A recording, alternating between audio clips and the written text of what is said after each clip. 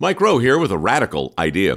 If you want to see more companies make more things in this country, buy more things from more companies who make things in this country. I refer in this case to the incredible t-shirts, sweatshirts, blue jeans, and more made by my friends at American Giant. Everything American Giant makes is made in the United States. And right now, you can take 20% off your first order at american-giant.com/Mike. That's american-giant.com/Mike.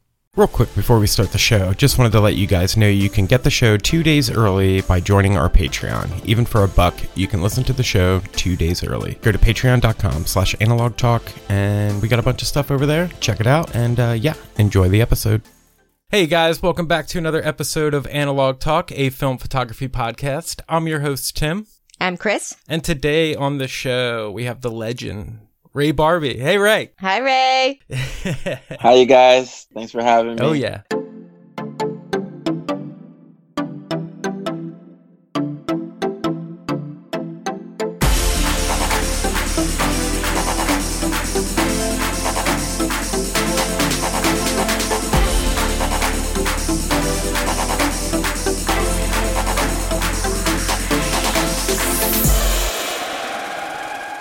I know Timothy's fangirling over here, but... A little bit. Yeah. When I hear legend, it means old. No. So. By no means. I don't mean it like that. Yeah, we mean it in the good way. The good way. No. I'm saying for me, that's what I always that's what I always think. Man. So, Ray, can you do us a favor and introduce yourself to our listeners and kind of give them the story and how you got started and all that stuff? Yeah, so my name's Ray Barbee, and I live in Long Beach, California with my wife, Stephanie, and our 2 sons, Nolan and Maxwell. And Nolan's going to be 18 here in a few days, and Maxwell is 13. So, and I'm very grateful to be able to have chased my dreams and become a professional skateboarder when I was 17 years old, and that's still what I do to this day. But because of the community and the culture of skateboarding, I was afforded the resources and the environment to explore other interests, which is playing music. I love to play guitar and photography, hence why I'm on this show right now. Yes. And so got into skateboarding when I was 12 years old, and I grew up in San Jose, California. And my buddy Danny that I hung with one summer in between 6th and 7th grade, it was his birthday, and his dad, who used to skate in the 70s, got his son Danny a skateboard, my friend. And when he got that skateboard and he's riding that skateboard and I'm on my bike, I was like, I want one of those. He's having way more fun than me. So that's kind of what started it. And it was at a time when, the late 70s, the park eras, public skate parks closed down because of insurance premiums. Insurance skyrocketed the rates, right? And so these owners couldn't keep the doors open. So late 70s, all these parks get torn down, and then skaters still wanting to skate transition start building ramps in their backyard. And I got into skateboarding at the tail end of the backyard ramp era. And around 85, I broke my wrist skating this one ramp. And while I had my cast, parents took my skateboard away from me.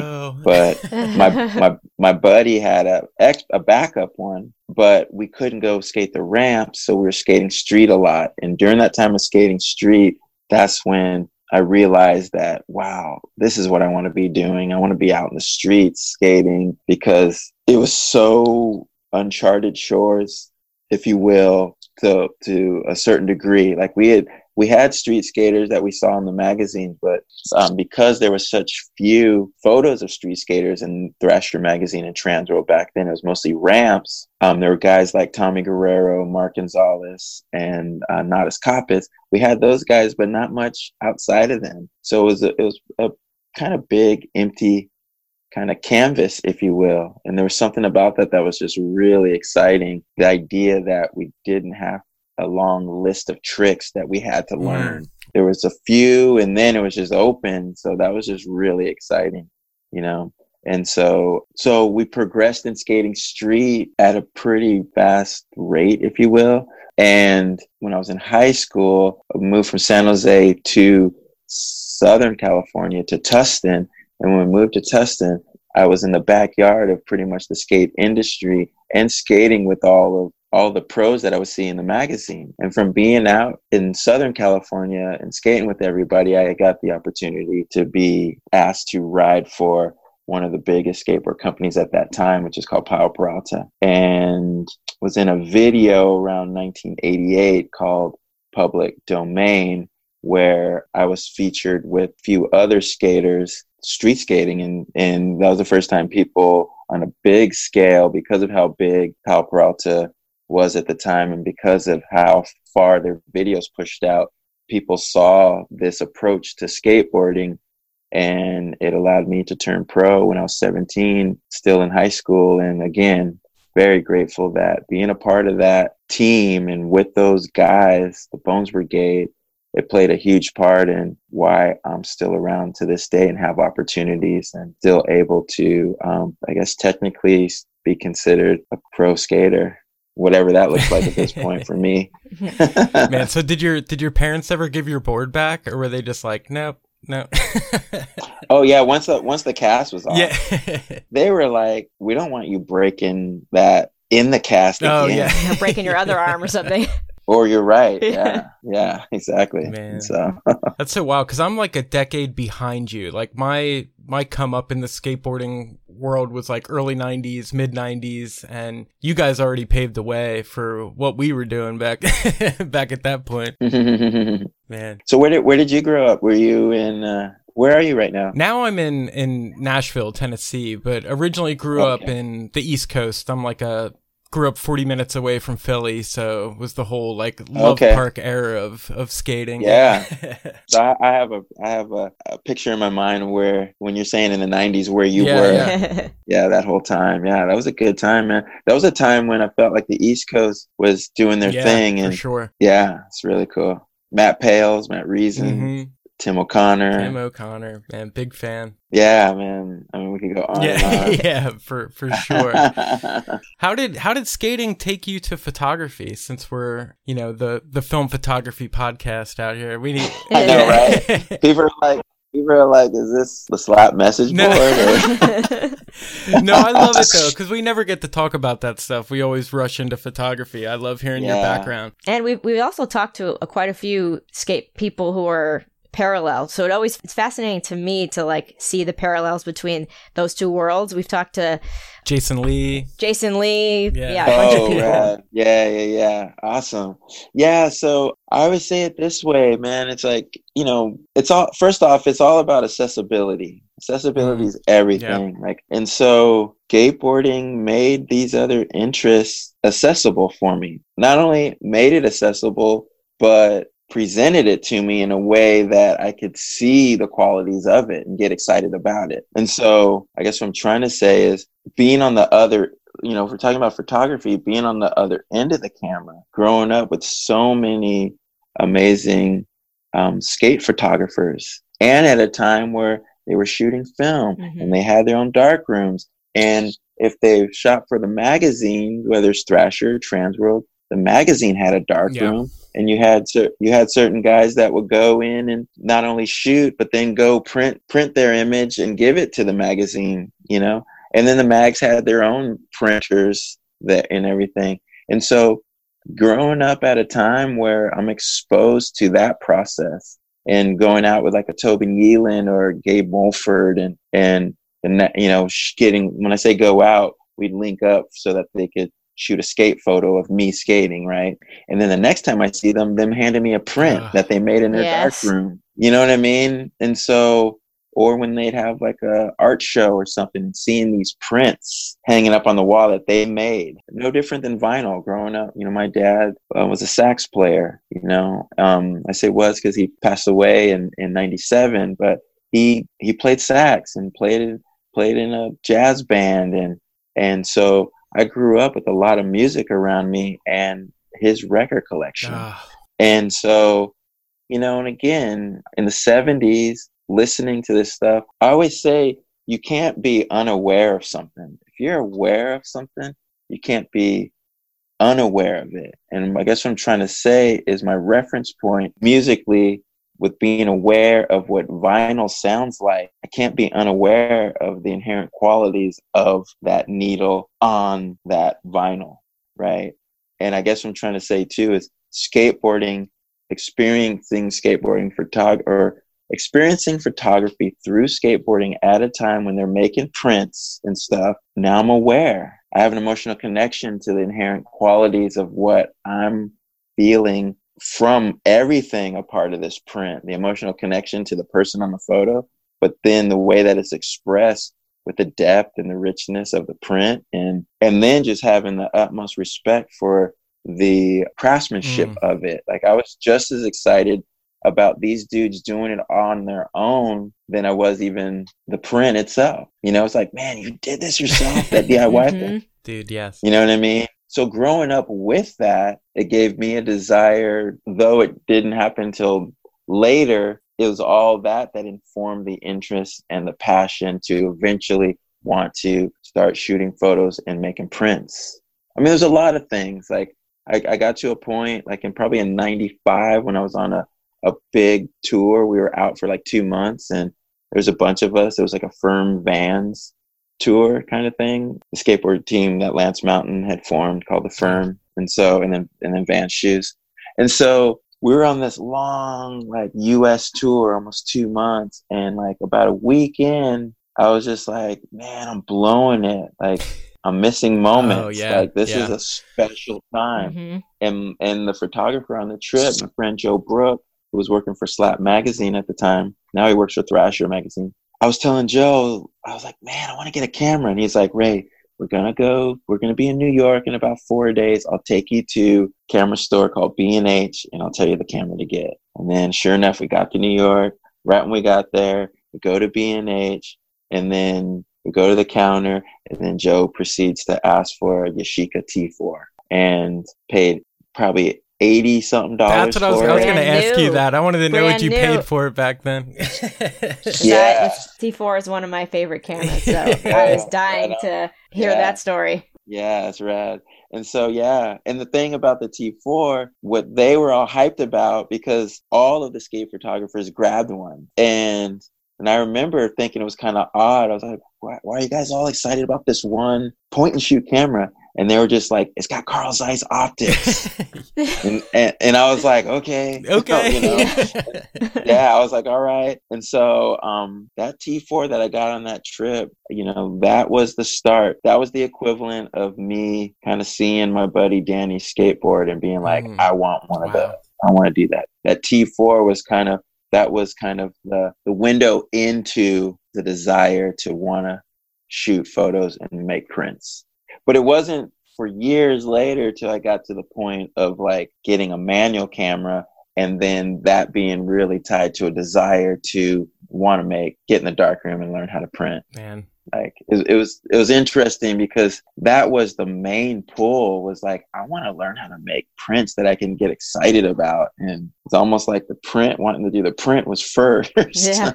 You know, but it's all wrapped up in there. But that didn't happen until, I don't know, what was that, like 2008 maybe? Wow. Where I finally was like, because I noticed this about myself. I see it even now, where I'll look at things and be like, man, one day I want to like learn that, try that. And my wife had this Pentax K1000 that she had from like just gotten in college or something. And it's funny because it would be on our mantle, and that K1000, it represented the craft, because I knew, as much as I dug the T4 and shot with it religiously, if you will, forever, I knew that I wasn't doing what those guys were doing. Yeah. Yeah. And I started to see how, man, there were certain things that I wish I saw when I shot it, but when I got it back, it was a whole nother story. And so I knew that there was a sense of like, I'm cheating. Or there was a sense of like, you know what, this thing's making the decisions for me. Mm-hmm. And so that Pentax K1000, it represented the craft to me. It represented what my friends knew, that I was like, man, one day I want to learn. But I would look at that Pentax K1000, I would look on it on and off for like good 5 years saying that to myself. But then what happens is then it just starts to get to a point where it's just like, okay, it's got to happen now, because it just kind of starts to nag and eat at me, and the desire gets stronger to be like, okay. And so when it was getting really, when I got back from a trip, I was riding for a clothing company out of Sweden called WeSC, and it was a skate camp that they were doing, and I had a digital point and shoot, and I remember just being so bummed about just the images and missing the latency that that digital camera had, and I missed the moment. And I remember getting home from that trip and just being like, looking at the images and being frustrated, and looking over at the Pentax K1000 and being like, okay, I want to figure this out. Yeah. Yeah. But the thing I didn't have the answer for was that I wanted to print. I knew I wanted to shoot black and white, and I wanted to get the darkroom and make darkroom prints. And so I didn't know, the only people I knew that had a darkroom that could possibly teach me were my friends Ed and Deanna Templeton. But I knew that, like, man, they're so busy, they're not going to be able to hold my hand through learning how to print. And so it wasn't until I was skating, you know, I was living, you know, got married, was married, you know, and living in Long Beach and skating Cherry, which is the local park here in Long Beach, where it's not a skate park, but the city lets us put, you know, it's like a Love Park when Love Park was allowing people to skate, kind of thing, right? And so I was just talking with some skaters and talking about photography, and me saying like, yeah, I want to learn how to print. And they're like, oh, we print over at the Long Beach Community College. And we took one course for the beginning black and white. And from there, we just have access to the lab, and we just go there using the lab now. And then I was like, okay, there we go.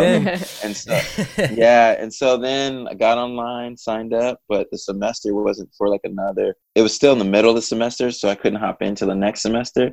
So it was like, okay, cool. I saw the finish line. I saw where, like, okay, I can get into print. So then it was like, I remember going to my wife and being like, okay, so how do you use this thing? And it was funny because she was like, well, my teacher said you put this knob here, you put this knob here, and you turn this knob to get the needle to line up. And basically it was just the, you know, aperture priority kind of setting, you know. And then I remember going out with that, and just, I knew I could shoot color and get an idea of what I'm doing, because I can go get that processed at Costco or wherever. Yeah. And so I did that until we got into until the semester started, and then that's when the fun began. Yeah. I mean, shooting was fun, but it is that Ansel Adams thing of just you're seeing the print with what you're shooting, you know. Yeah.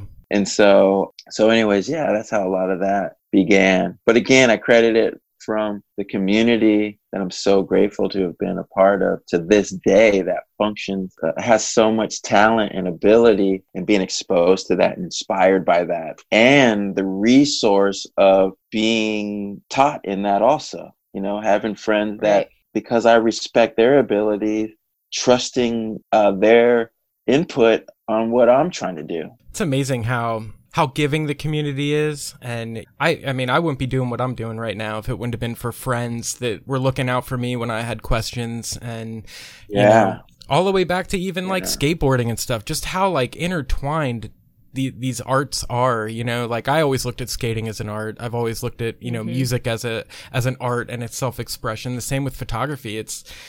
I mean, I always wanted to be a painter, but I couldn't paint. So photography was I'm right there too. Photography was like the next best thing to get my like emotive process out. Like, how can I manipulate the scene to get, but you know, for me, I always admired painting, but I think for me, what I'm realizing is that my heroes, their approach to photography came more from painters than other photographers. Kind of like, you know, a lot of my heroes musically, jazz players like Wes Montgomery, he came more from piano, dude. Guys like wanting to, inspired and approaching it from a piano place and applying that to, you know, when I say a piano place, a piano player's approach to the harmony and voicings of chords. And he drew from that to apply that to the guitar. And so I think for me, that's where my emotional connection is to painting, or desire nowadays to want to paint, because it's through painting that all of my favorite photographers, I feel, have drawn inspiration from, or apply what they're trying to do more to that than this photography based kind of thing. It just reminds me of the jazz guys. Drawing from other instruments for their phrasing. Like when I say jazz guys, jazz guitarists. Yeah. They drew from horn phrasing, or drew from a piano player's voicings for chords and things like that. It's interesting seeing. I love how other things can inform other things. For sure. Yeah. I saw this video of you, Ray, in the darkroom, and it got me excited because I like remember that experience, but I haven't really been in it like that in a very long time. There's the video where you guys were doing liquid emulsion on a skateboard. Oh, dude, love that video. Oh, so much. yeah. It's funny. I like when I first started photography, before I went to school for it, I wanted to do like liquid emulsion on a drum head for rad. The guy that I was dating at the time, and I never got to use it. I think I was like intimidated by like not getting it to work. But when I saw that video with the skateboard, I was like, it works. It works. Yeah. That's crazy. Yeah, it's like, I want to try that so bad. That was a fun experiment. That was my buddy Brian Gaberman. Man, what a beautiful eye. Just you talk about craftsman, like just a master printer.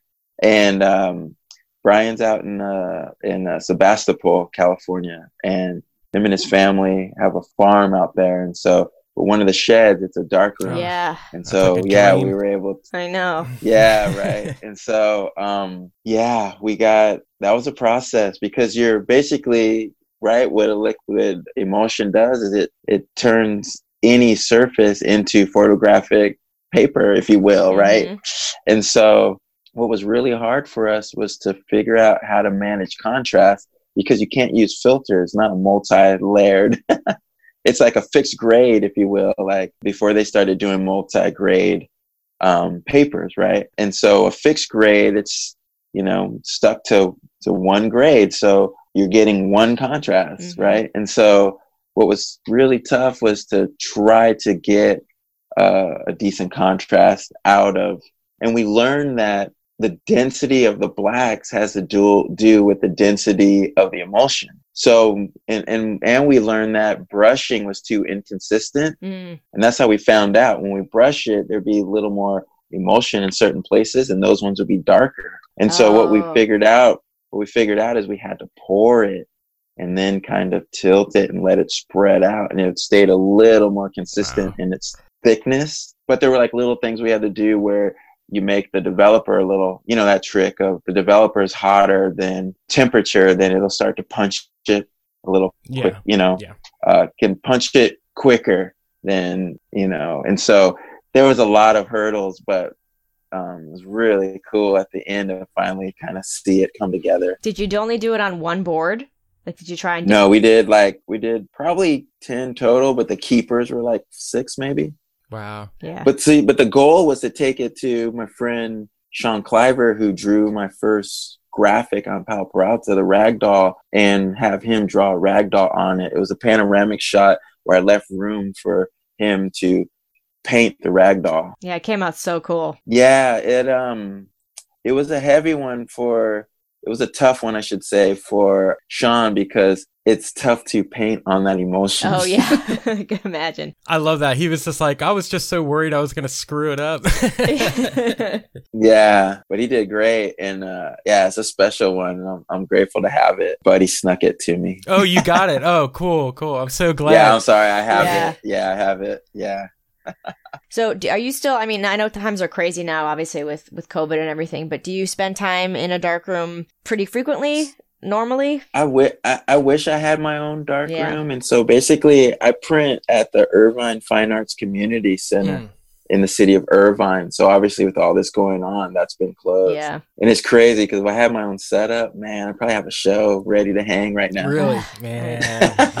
Yeah. But so yeah, I really missed it. And I'm not sure what that's going to look like with that opening up. I know everybody who's got at home, that has a dark room at home right now, it must be in heaven.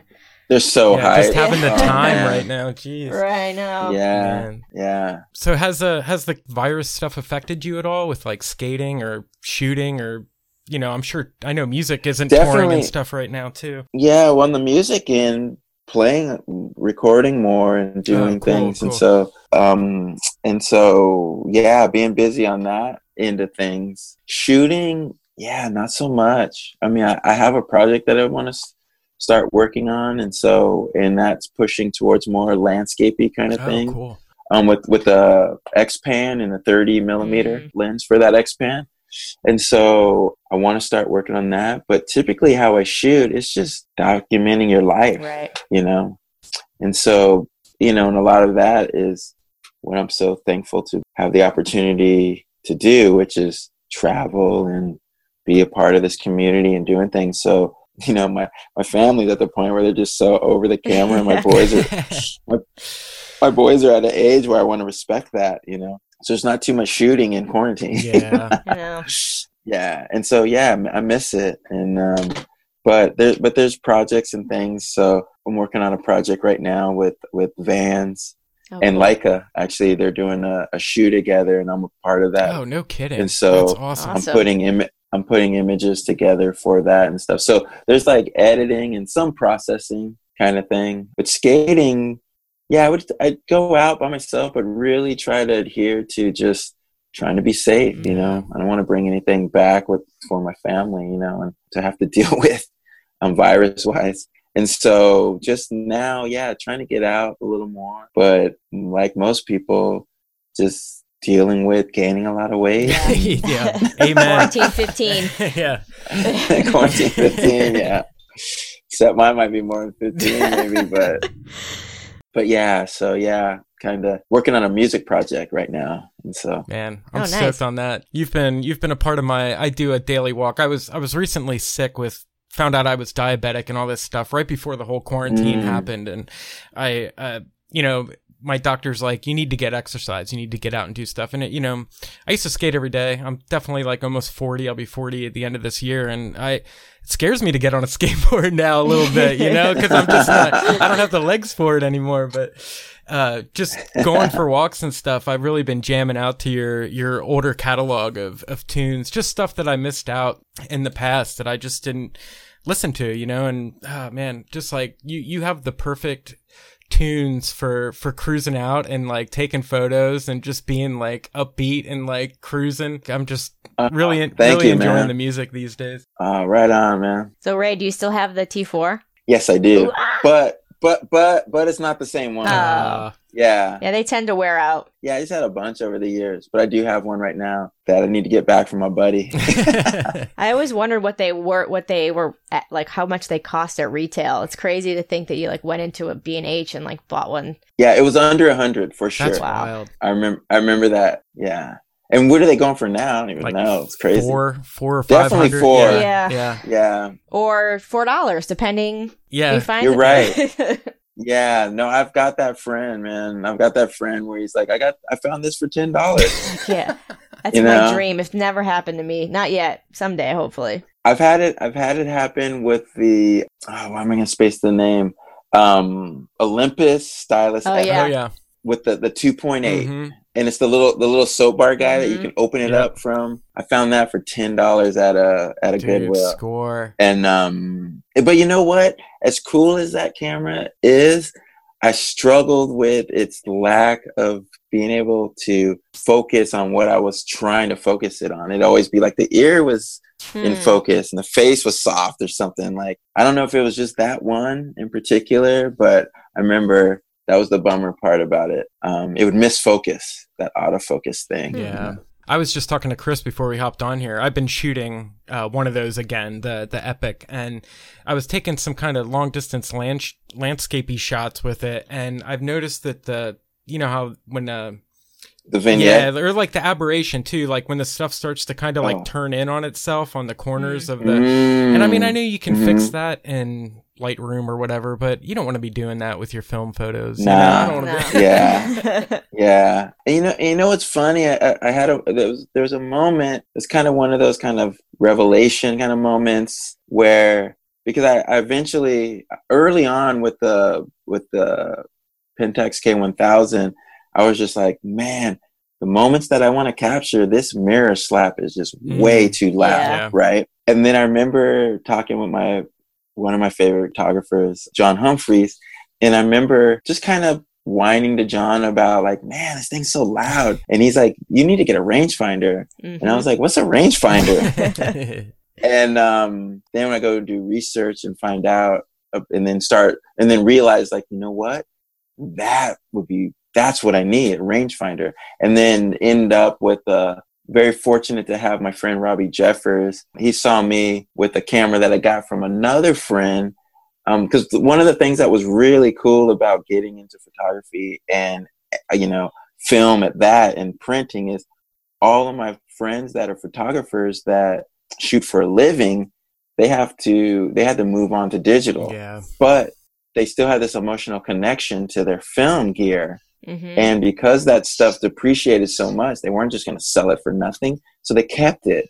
And then here I come along being all super excited about printing and shooting film. And so they're just like handing me cameras and lenses to try out because they're excited about that stuff being used, not just sitting around, And so I had a friend, my friend Ray Zimmerman, who's another great eye, really good photographer, skate photographer. I mean, he shoots everything, but most people would know him as MRZ, and shooting a lot of skateboarding and a lot of transition. And anyways, Ray was like, I was telling him about like wanting a rangefinder, and he was like, well, I found this Minolta CLE in Texas one year on a job, and I didn't know if it worked, but I knew the lens was good because the Minolta CLE was an offshoot of the Leica CL. Like Leica and Minolta were in cahoots with each other for this like kind of, I don't want to say entry level rangefinder, but it was definitely an econo version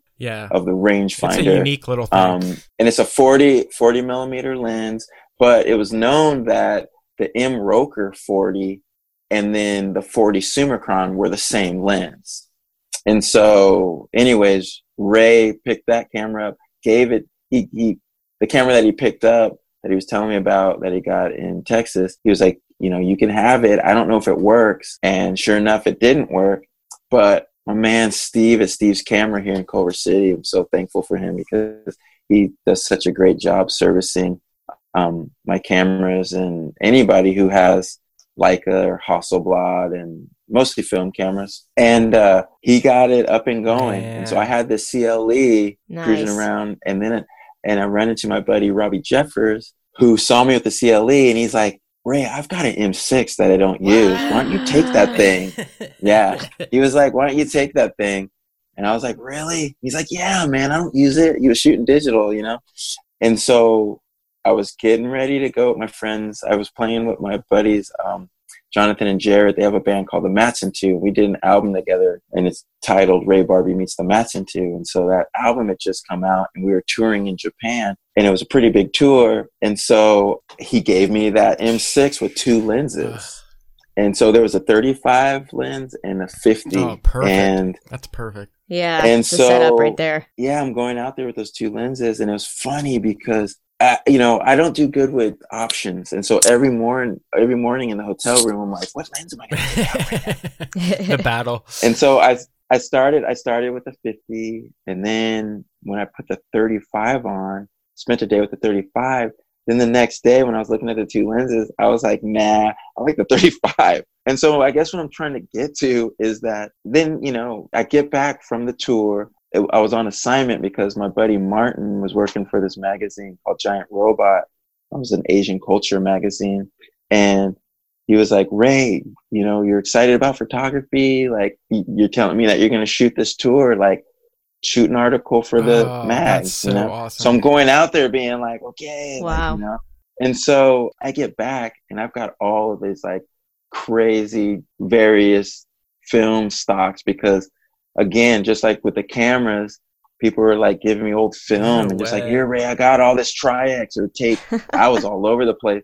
So when I'm at school processing and stuff, I'm like asking them at the school, like, what developer do I use for this? And I was so all over the place, and I was expressing that to Ray, my buddy Ray, that I'd mentioned. And I was like, man, like, this is frustrating. He's like, man, you need to stick with one camera, one lens, one film stock, and one paper, and one developer, and just learn it. And it's funny because it's been X amount of years of that. I've never changed from that. But the lens that I committed to was the 35.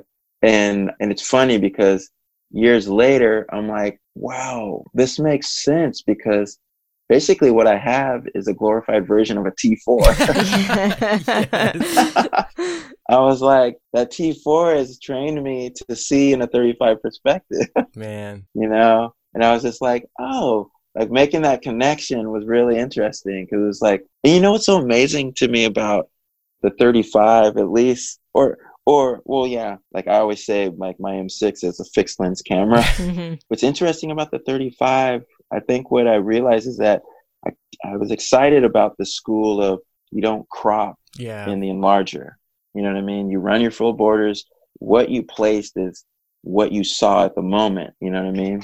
And so a 28 would give me too much to manage. I couldn't get things. I couldn't exclude things in my frame. And then a 50 was just too tight. I always wanted a little more to work with and to play with, you know. So the 35 always sat really nice. But what trips me out, I guess, what I'm trying to get at is that I had an opportunity to hang photos and perform at Leica's headquarters in Wetzlar, Germany. Wow. Oh, wow. They built a hotel and a museum and a building for their cinema lenses there at the headquarters. And so for the grand opening festival celebration, they asked if I'd come out and be a part of it and perform. We performed 2 days, but they were like, Ray, we'd like for you to hang your photos also. And so when I thought about, like, man, what am I gonna hang there? And like, for me, Leica, all of my heroes come from that brand, you know, the legacy of that brand, and my heroes they love it's like Fender to Hendrix and Claptons and whoever's, you know what I mean? And so I knew it was going to be modern, because they said, we want you to be a part of this exhibition where the musicians are photographers. And so I knew, like, some of the other photographers were going to be hanging inkjets, you know. But the part of Leica that I have an emotional connection to is those guys that function through printing themselves, so, you know, or the master printers over at Magnum doing their work, or things like that, you know. And so I'm very grateful that they allowed me to print my own work. Man, that's so cool. It's funny because I was trying to figure out what the theme would be, and I called it 10 years with one camera and one lens. And basically it was me trying to say, like, I know I'm a newbie in all of this, but I have put in a little bit of work, just a little bit, but it was really important for me to try to represent that culture of the photographers that inspired me with Leica, you know. And then I was like, I want to represent skateboarders, because skateboarders aren't afraid to dig in and do the hard work. People would think that the craft of processing your own film and getting in the dark room and printing your own work, like, skateboarders excited about that challenge and doing that. I love that. And so what I realized after looking over years of negs and everything, editing, it made me realize, like, I think I'm just scratching the surface of this 35. Like, for there still to be this, like, wow, there's still so much that can be done with this. It was surprising, because I thought, like, man, maybe it'd be time to move on. You burn out on a focal length, but but it's got more to do with this and this than the focal length. And you got your feet. So your feet will... Yeah, exactly. I feel like that's so important, though. I feel like we've stressed that a couple times on the show, like, one camera, one lens, one film stock, just like making it, you know, and it is fun to kind of play around with new stuff, but I always have, like, now that I have a Leica, finally, thank you, Thank you, Lord. Yeah. That, so jealous. So unfair. It's always loaded with the Tri-X push to 1600, 35 millimeter like you. And, I throw a little point and shoot in my bag with some color film in it, because there's always that time when you're out and you're like, oh man, if I had color film right now. But I just think to learn like your style and even being like honed in on the craft, I wouldn't even need the light meter on my camera, because I'm just so used to knowing and judging, and there's so much latitude in film too. Like even if you are a little off, like it's still, it's just, I think that's so important. And I'm stoked that you took 10 years to. I mean, and it's a personality thing. Like, cause my buddy Robbie, he gets excited about so much. He's got so many different cameras, so many different lenses, and he does, and it doesn't hinder him. It inspires him. And so it's a personality thing too. One thing that I see as a result of sticking with one thing for some time is when you're able to be familiar with something, then that gets out of the way when you're trying to get ideas out. Right. You've taken one less equation. That's what I'm trying to get to, is when you're sticking with one lens, one camera, one developer, one film stock, then you can be familiar, and now you know what to anticipate. And the cool thing about sticking with one focal length for so long, that even happens in your vision. Like, I know what's in my frame before I even put the camera to my 100%. eye. So it's all about familiarity. It's all about having, you hear people saying how they want it. They would say that about Jimi Hendrix. Like, that was an appendage for him. He was one with his guitar. Right. You know what I mean? It's that idea of getting that much closer to you. And so that familiarity, that's kind of what the desire is when you're trying to stick with one thing, because what you're trying to do is become so accustomed to it that it gets out of the way and it becomes more closer to you, and you just function without having to, think about it. And you can just keep concentrating on the idea or what you're excited about. And then the rest is just like, it'd be a bummer if we were like, we're hungry and we're trying to eat, and we're sitting here still trying to figure out how to hold the spoon.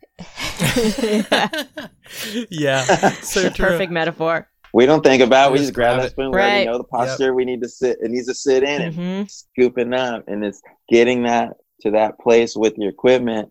Like if what you're excited about is the meal, if you will, then you just want to be like, okay, let's get it. Yeah. Not like, dang, how do I hold which finger?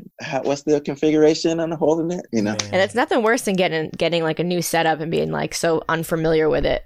Like, it's a good feeling when you're just like, this is my like appendage, like you said, like it's this extension of me, and I know where I'm going with it and stuff like that. But it takes time for that. Yeah, for sure. And then that time takes longer when you're trying to do that between multiple things. Right. At the same time, trying to learn guitar, drums, and bass at the same time. You know what I mean? But people can do it. Yeah. That's why it's like, I'm just saying me, personality thing, or just things that I've kind of the hard way, in a frustrating way, have come to, Man, I think you need things to balance that out, though. Because, I mean, I did the musician thing for years, too. And anytime I would take time away from my drum set, if the band I was playing with, we took a break for a while, and then, say a year later, let's get the band back together. Dude, my hunger for drumming and playing is so much more...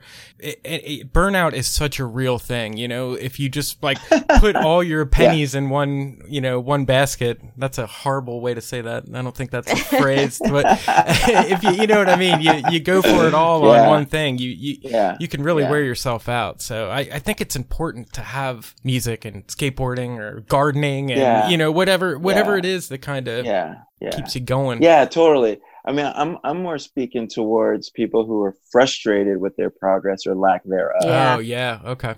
You know what I mean? Yeah. That's more of what I mean. It's like, because people can get discouraged and not really know why, but a lot of it you can kind of see that, well, maybe you need to trim it down and just, you know what I mean? Oh, yeah. And you know how it is too, like what they call gearheads or gear acquisition itis or whatever. It's like sometimes people are just so caught up on the next thing that's that's saying it's gonna help you do this thing. You never get to this thing that you're saying that you want that to do. Right. You're just caught up in, getting it becomes a loop. It does. Right. That you don't realize, or you apply the progression to the wrong thing. The progression's not what the marketing is telling you it is. The progression's in the work ethic and you getting in there and doing it. But there is this idea that this piece of gear is going to get me over this hump or get me there. Yep. And it very rarely does that. I mean, for people that have vision and they can really identify how this thing will help and how that's missing in what they already have. But the thing is a lot of times it's not missing in what people already have. It's just the Minutemen, one of my favorite bands. They have this song where there's a lyric like, let the product sell themselves. Yes. and there's kind of this thing of like, you can get so caught up in the marketing of something. It can make you think that you need that when you kind of already have it in a lot of ways. Wow. Yeah. With what you already have, you know what I mean? Is there any plans to put like a book together or? Yeah. I mean, there's the grand idea of, doing a book. A couple, there's one that I'm working on where I want to use a panoramic camera. Yeah. And I'd imagine that one would happen before kind of the bigger idea of the 10 years with one camera, one lens. Like, I encourage everybody who shoots a lot or who's really trying to, I guess, grow in their craft of shooting. Is like, it was huge for me to look at, I looked over 300 rolls of film for the last 10 years to try to pick out, like I said, that I needed at least 15. And so to whittle all that down to try to figure out, like, what is this? Wow. What is the narrative? What is the theme of all this stuff? And I'm shooting anything and everything. But it was through that process of making proof sheets, going through it. My friend Thomas Campbell gave me the best advice, which was huge for me because he helped me edit. He was like, look, I don't want to see all this proof sheet. He was like, here's what you do. You just go through them, and things that catch your interest, just mark them, start whittling it down and see what it wants to be, Wow, and through that process, it was really cool. It became a mirror into my practice, into what I'm trying to get at. You see what you're up to, basically.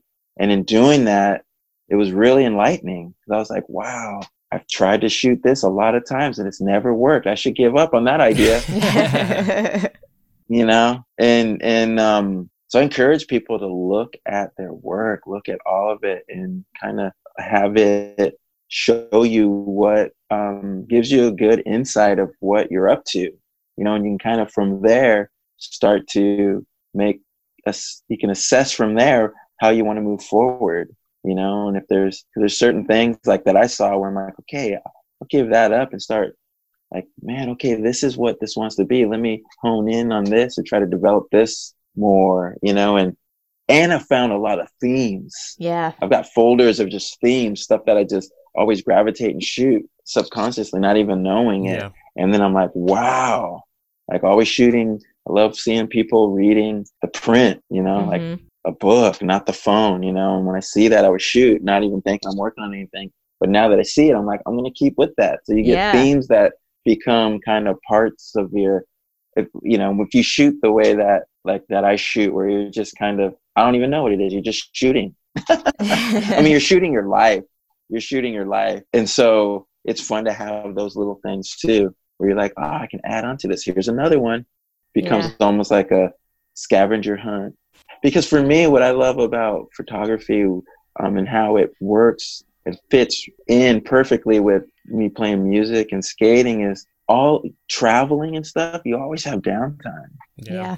And there's such a fun way to take in a new city or country or anything through the lens. Just walking around, just seeing, especially when we're touring and playing music, and you've got sound check at 2:00 and then doors don't open till 10. Yeah. You don't go on until 11:30 or whatever, and you're hanging with everybody. you might be the only skater, then it's like fun to be shooting, you know what I mean? And so in editing, depending on how you shoot, you see little things like that, like, oh, I'm going to keep with this idea and I'm going to keep with this. But I would love to do a book where it's just kind of like the 10 years with one camera, one lens, and the themes of that. Do a whole book with that. Dude, I love that. I love that idea. But that's a lot. You know, you got to shoot a lot to get a little. Yep. Yeah, that's the crazy part. Yeah. So we'll stay tuned. Yeah. Yeah. Don't give up. Yeah. You might want to give up. Another 10 years and the dude still hasn't done this. 20 years with one camera. Exactly. We'll be right back with a listener question for Ray right after this message from our sponsor. Support for Analog Talk comes from Polaroid. Use the promo code AnalogTalk10 on your first purchase on film at Polaroid.com.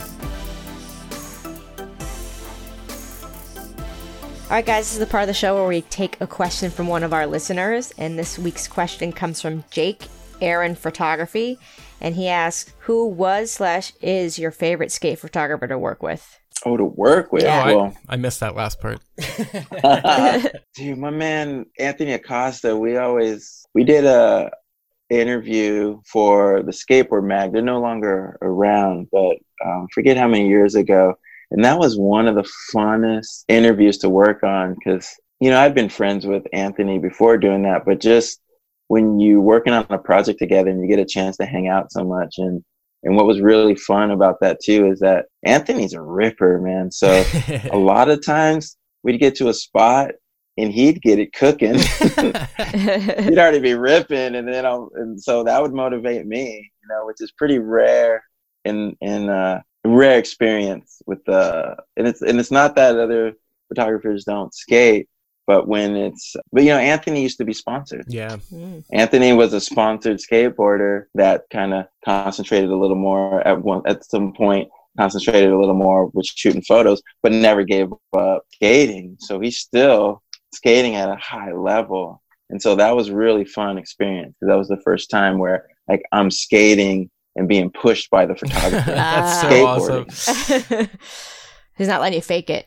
I'm more saying that was a fun experience. That question reminded me of the uniqueness of that experience. Yeah. You know?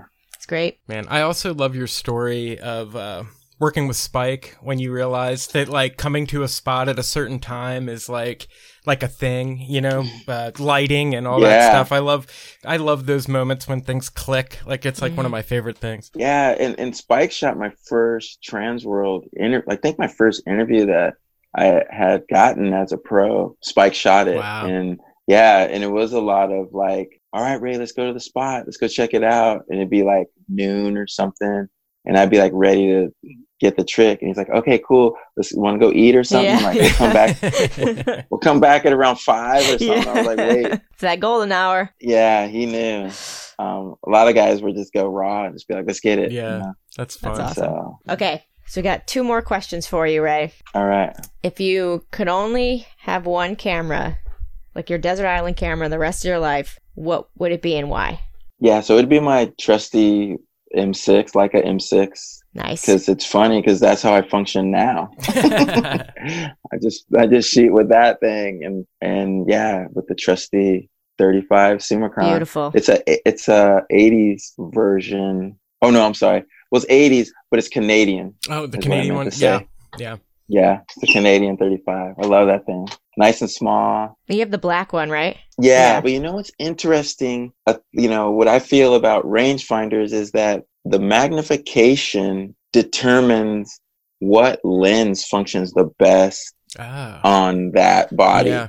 And so I feel like there's only one focal length that functions the best for each magnification. And so I think a big part of the 35 being the lens that I ended up just keeping on my camera on the M6 when I had the 50 and the 35 was that with the 0.72, it just was comfortable where the frame lines landed. I could see everything, all the corners, but I could see past them too, because that's the beauty of a rangefinder's you can get an idea of what's getting ready to come in the frame or whatever, or what you want to include, you know. But if I had a 0.85, which I did for a little bit, I didn't like the 35 on a 0.85. That magnification pushed the frame lines out of my view. Oh, okay. I couldn't see the corner. Yeah. And it had a different feel. The 50 sat a little bigger with the 0.85, and I felt like the 50 was the sweet spot, you know. A 0.58, because I have a buddy that has a 0.58, and that makes his 35 look like a 50 on a 0.72. 6.8, I think. One of those. There's like a 6.8 or 5. I think it's 5.8 actually. Yeah, I think it's 5. But that makes the 28 fit closer to a 35 on a Wow. 0.72. So anyways, going back to the desert island camera and everything, it's like, that is why I love that setup. It's a 0.72 with the 35 that just sits, it functions the best on that. But that's just how I see the world too, though. I just see it in a 35. Mm-hmm. So I'd have no problem with that camera, because that's how I'm functioning to this day. That is the only thing I'm using. Perfect. Good answer. The second part of the question is, any white whale cameras, anything you're dying to try, you haven't got to shoot yet? Maybe some medium, large format? I'm not going to lie. It would be super fun to shoot 8x10. Yeah. But 8x10 color. Yeah. That would be so fun. I'm not a color guy, but I would love to see color in like a huge large format like that. That's good. It's a great answer. Yep. Love that. Ray, this has been amazing. Thank you for taking the time to chat with us. We really, really appreciate it. Thanks for having me on. This is super cool. I'm excited to check out. I'm just getting hip to you guys, so I'm excited to check out the past podcasts. There's some good ones out there, man. Yeah. Well, super honored. Thanks, you guys. Where can everybody check you out? Do you have a website? I know Instagram, obviously, but yeah, I'm just Instagram, and I'm pretty bad at it, but but yeah, that's pretty much it. And excited about doing some scanning and putting up more photos. Yes, please. So. And that book. Yeah. Yeah, totally. Well, right on, you guys. Thanks, Ray. We'll see you in the next one. Bye. All right, first off, Chris and I would like to thank Ray for coming on the show. What an absolute honor. I've been following your career, Ray, for as long as I can remember. Definitely a huge fan of your skating, of your music, of your photography. I'm just so stoked that we got you on the show. I know Chris is as well, but this is a huge moment. Thanks, Ray. Really appreciate it. Guys, we forgot to drop our socials at the end of this episode like we normally do. I'm sure you know by now where we are. I'll leave those linked in the show notes, as they are all the time. Guys, that's going to take me to Patreon. Head over to patreon.com/analogtalk. We've got a bunch of stuff over there, some Patreon after shows, Patreon show exclusives, and then also, for just $1, you can get the show 2 days early. So it comes out every Monday morning, and that's 2 days before Wednesday, when Wednesday's our normal drop day. So there's a bunch of stuff over there. Patreons who already help support the show, guys, thank you so much. Chris and I appreciate you, and you free up that little bit of extra time for us to make this all possible. All right, guys, so until next week, we'll see you soon. Later.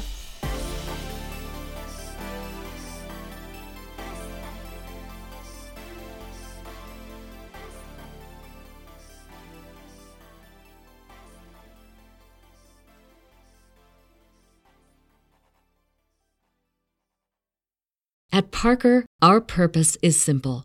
We want to make the world a better place by working more efficiently, by using more sustainable practices, by developing better technologies. We keep moving forward. With each new idea, innovation, and partnership, we're one step closer to fulfilling our purpose every single day. To find out more, visit parker.com/purpose. Parker, engineering your success.